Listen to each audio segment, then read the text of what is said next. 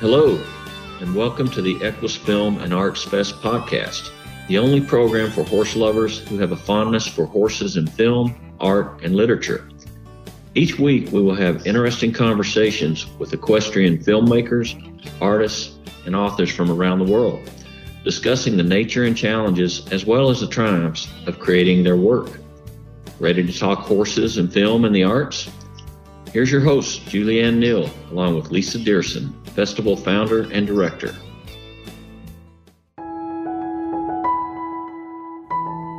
Hi, this is Julianne. I'm so pleased to have the chance to share some of this year's content from the Equus Film and Arts Fest on the podcast episodes coming up over the next few weeks. Although we made a move to virtual in 2020, we still had amazing participation from our filmmakers, authors, and artists. So over our next few podcast episodes, you'll hear from our web chats hosted by Diana DeRosa, Lisa DeMazy, Carly Cade, Milt Toby, and myself. You'll hear web chats, panels, and more. Stay tuned, and we hope that you enjoy. Hi, I'm Diana DeRosa, and I am speaking with Paul Randall, and he is living now in Italy. So cool. I've been there many times. I love the place, but it's really nice to speak to somebody so far away. Paul is the trainer and producer of the educational film Catching Meadow. So Paul, what made you decide to create this film? It's hard for people to understand for the brain of a horse being taught to come when cold and being easy to catch are two completely different things. I totally agree with that. And I would like to see if you could clarify, why do you think that is? I mean, we obviously saw the horse running around like crazy, and then suddenly he came right to you. So do you think it has something to do with the herd instinct? What do you think that is? I don't. It's over 40 years that I've been observing this, and I can't explain it. But after all these years, I do accept it, and it is hard for people to understand. So I made this film to try to show to people, because I talk about things and people find it hard to believe, and even to see the film, I think it's hard to believe. As a horse person, I can totally relate to that. But I would like to find out when it was that you first realized that it was time to change your approach. And what did you do to make that happen? Make it happen that he came to you? No, well, the thing is that this all started when I was in my 20s, and I was very keen on a girl that had very high opinion of her knowledge of horses. And I wanted to persuade her that in some way I knew more about horses than she did. But it was a chronic overkill, because it comes out that from the point of training horses to become when cold, I now know more than anybody in the world, it seems. And it's like anything that when one sort of follows a path, you learn new things because you're on that path, and other people aren't on that path, so they don't learn these things. So now I think it's just become essential that I should try and spread the word in the whole world. No, I agree with you. I loved watching that film, and I actually do understand the concept of having the horse come to you, but you made it so clear. So I want to thank you for that. So if people want to know a little bit more about your training techniques, etc., what do they do? And do you have any last comments you'd like to say before we sign off? Well, now we're actually almost finished training videos that are going to be available in the whole world. But I think it's something that particularly for experienced horse people, to realize that there is a sort of a whole segment of horse control that they know nothing about. And I think it's going to be almost embarrassing for them, because there's this sort of slice of the possibilities of training horses very easily that they know nothing at all about. And all the times they've run around in a field trying to catch their horse, and there is such a simplified method as you show in your video.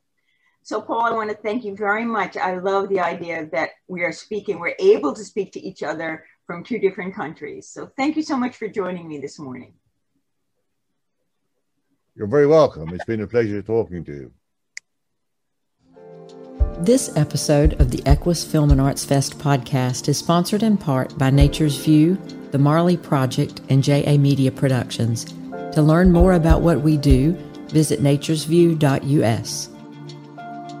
Hi, this is Lisa Mae DeMacy with another Equus Film Festival web chat, here with accomplished equestrian artist Cindy Galloway. Welcome, Cindy.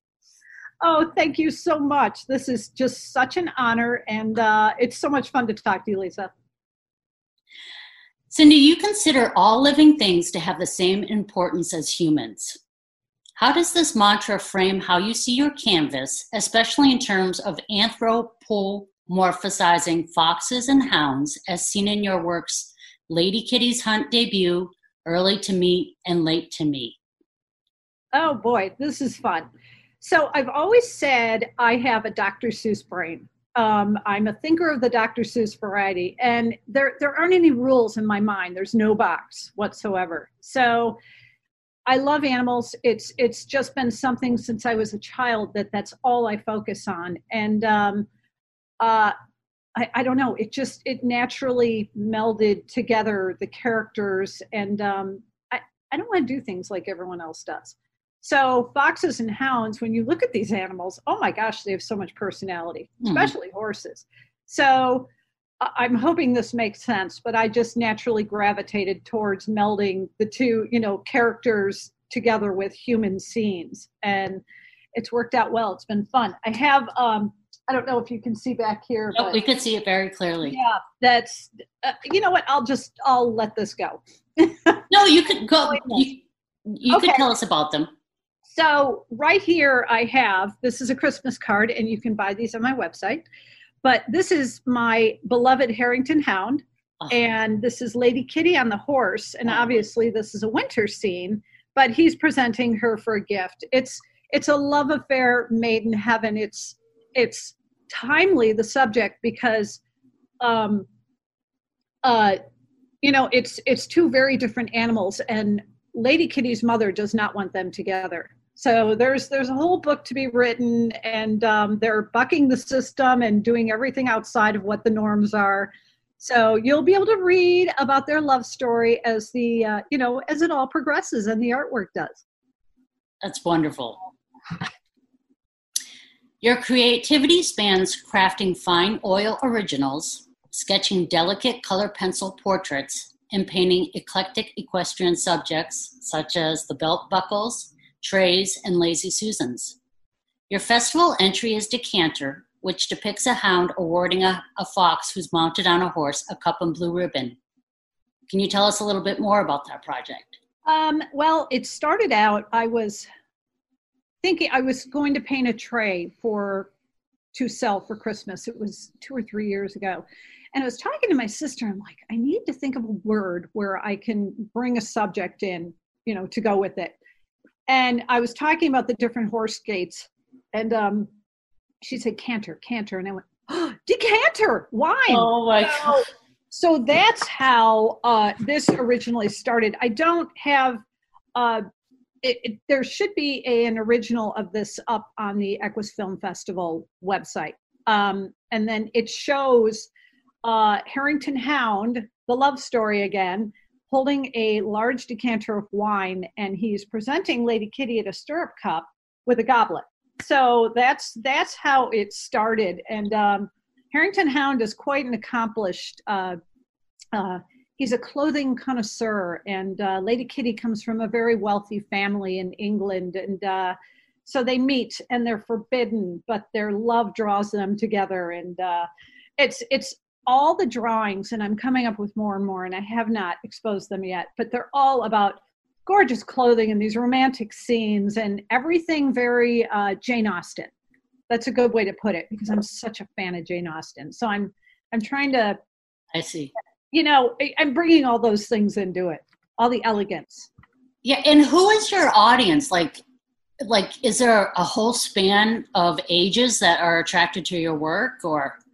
Oh, God, yes, absolutely. Yeah. And the book that I'm going to write, I think I'm going to gauge it more towards preteen to teenagers, and finding their own way in life, doing things outside of the box. And I think it's timely with how more, I don't know how to put this, more of the interracial relationships happening and how that's normal now. And this kind of follows the same thing. And when I started this, I didn't think about that, but now more and more I'm thinking, wow, this can really, exacerbate the story into something timely and relevant. So it's where we are.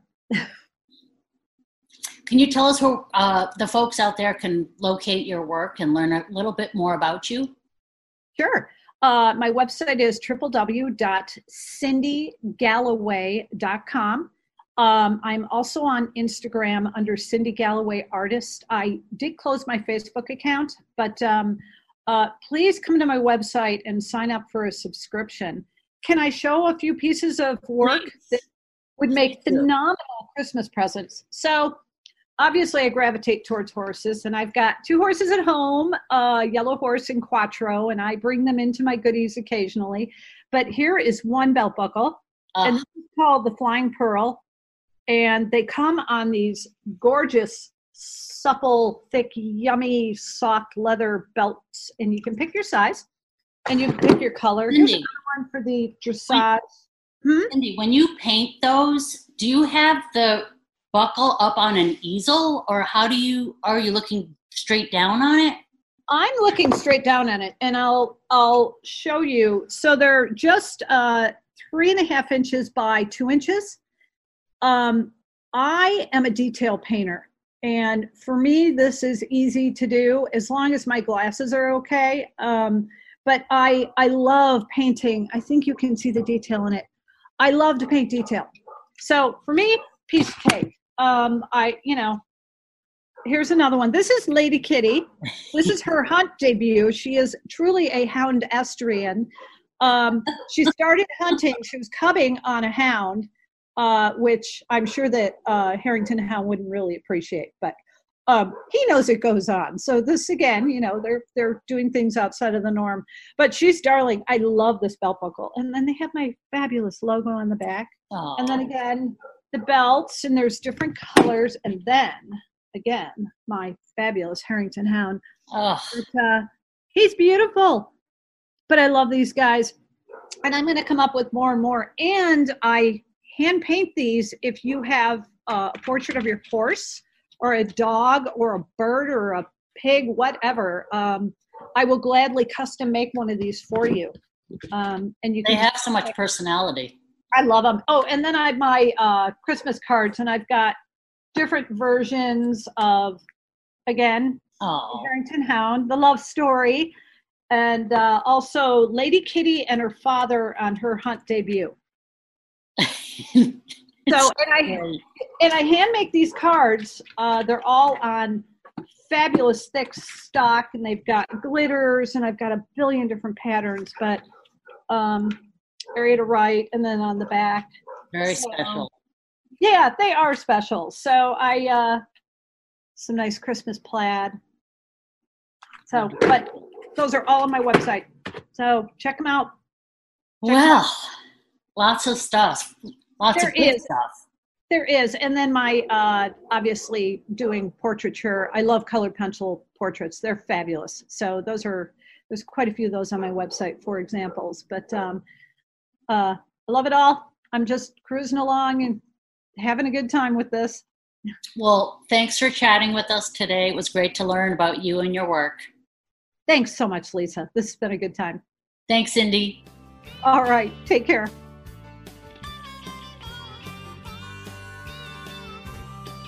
Hi, I'm Julianne Neal with the Equus Film and Arts Fest, and I'm so excited to be speaking with one of our new Equus authors today, Melanie Bowles, or I'll make your mom happy and say Melanie Sue Bowles. Welcome, Melanie. We're so glad to have you with us today. Thank you so much. I'm thrilled to be here.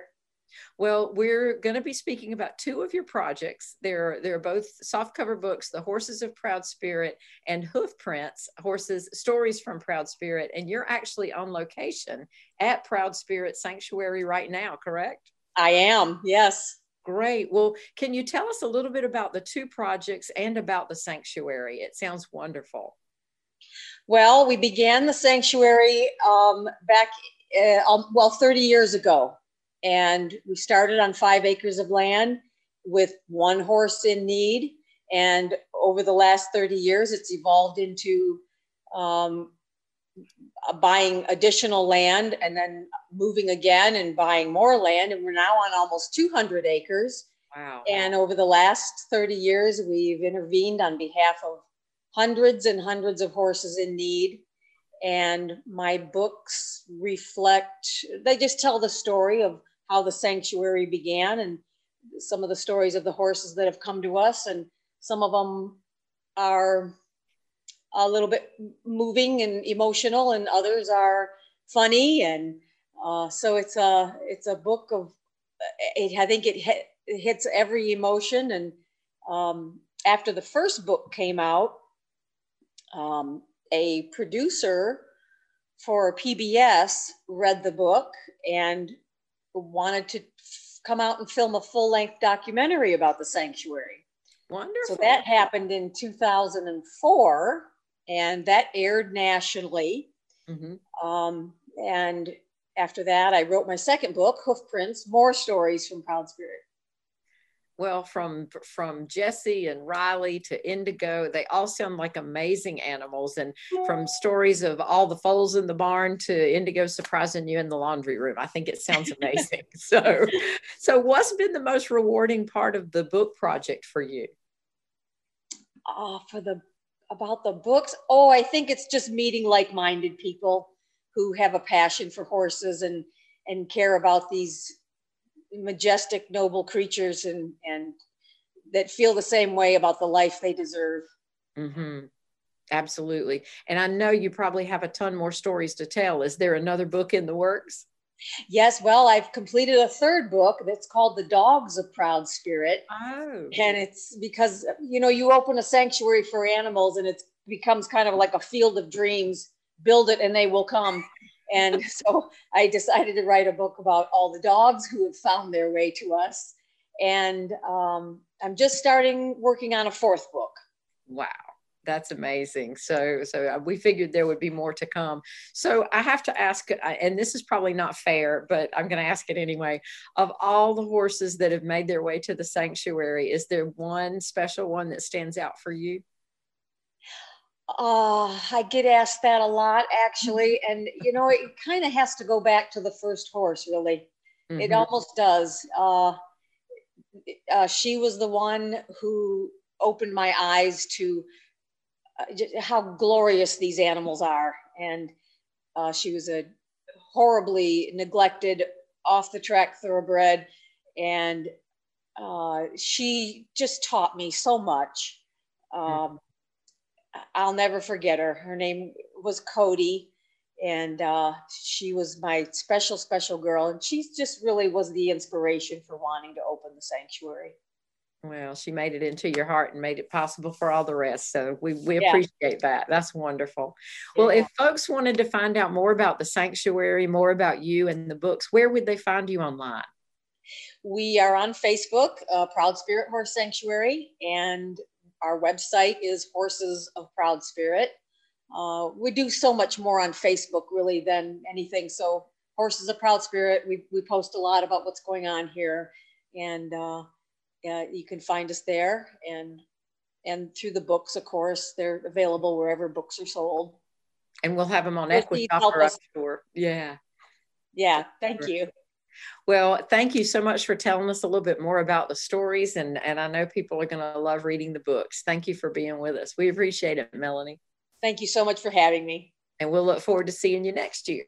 Okay, great.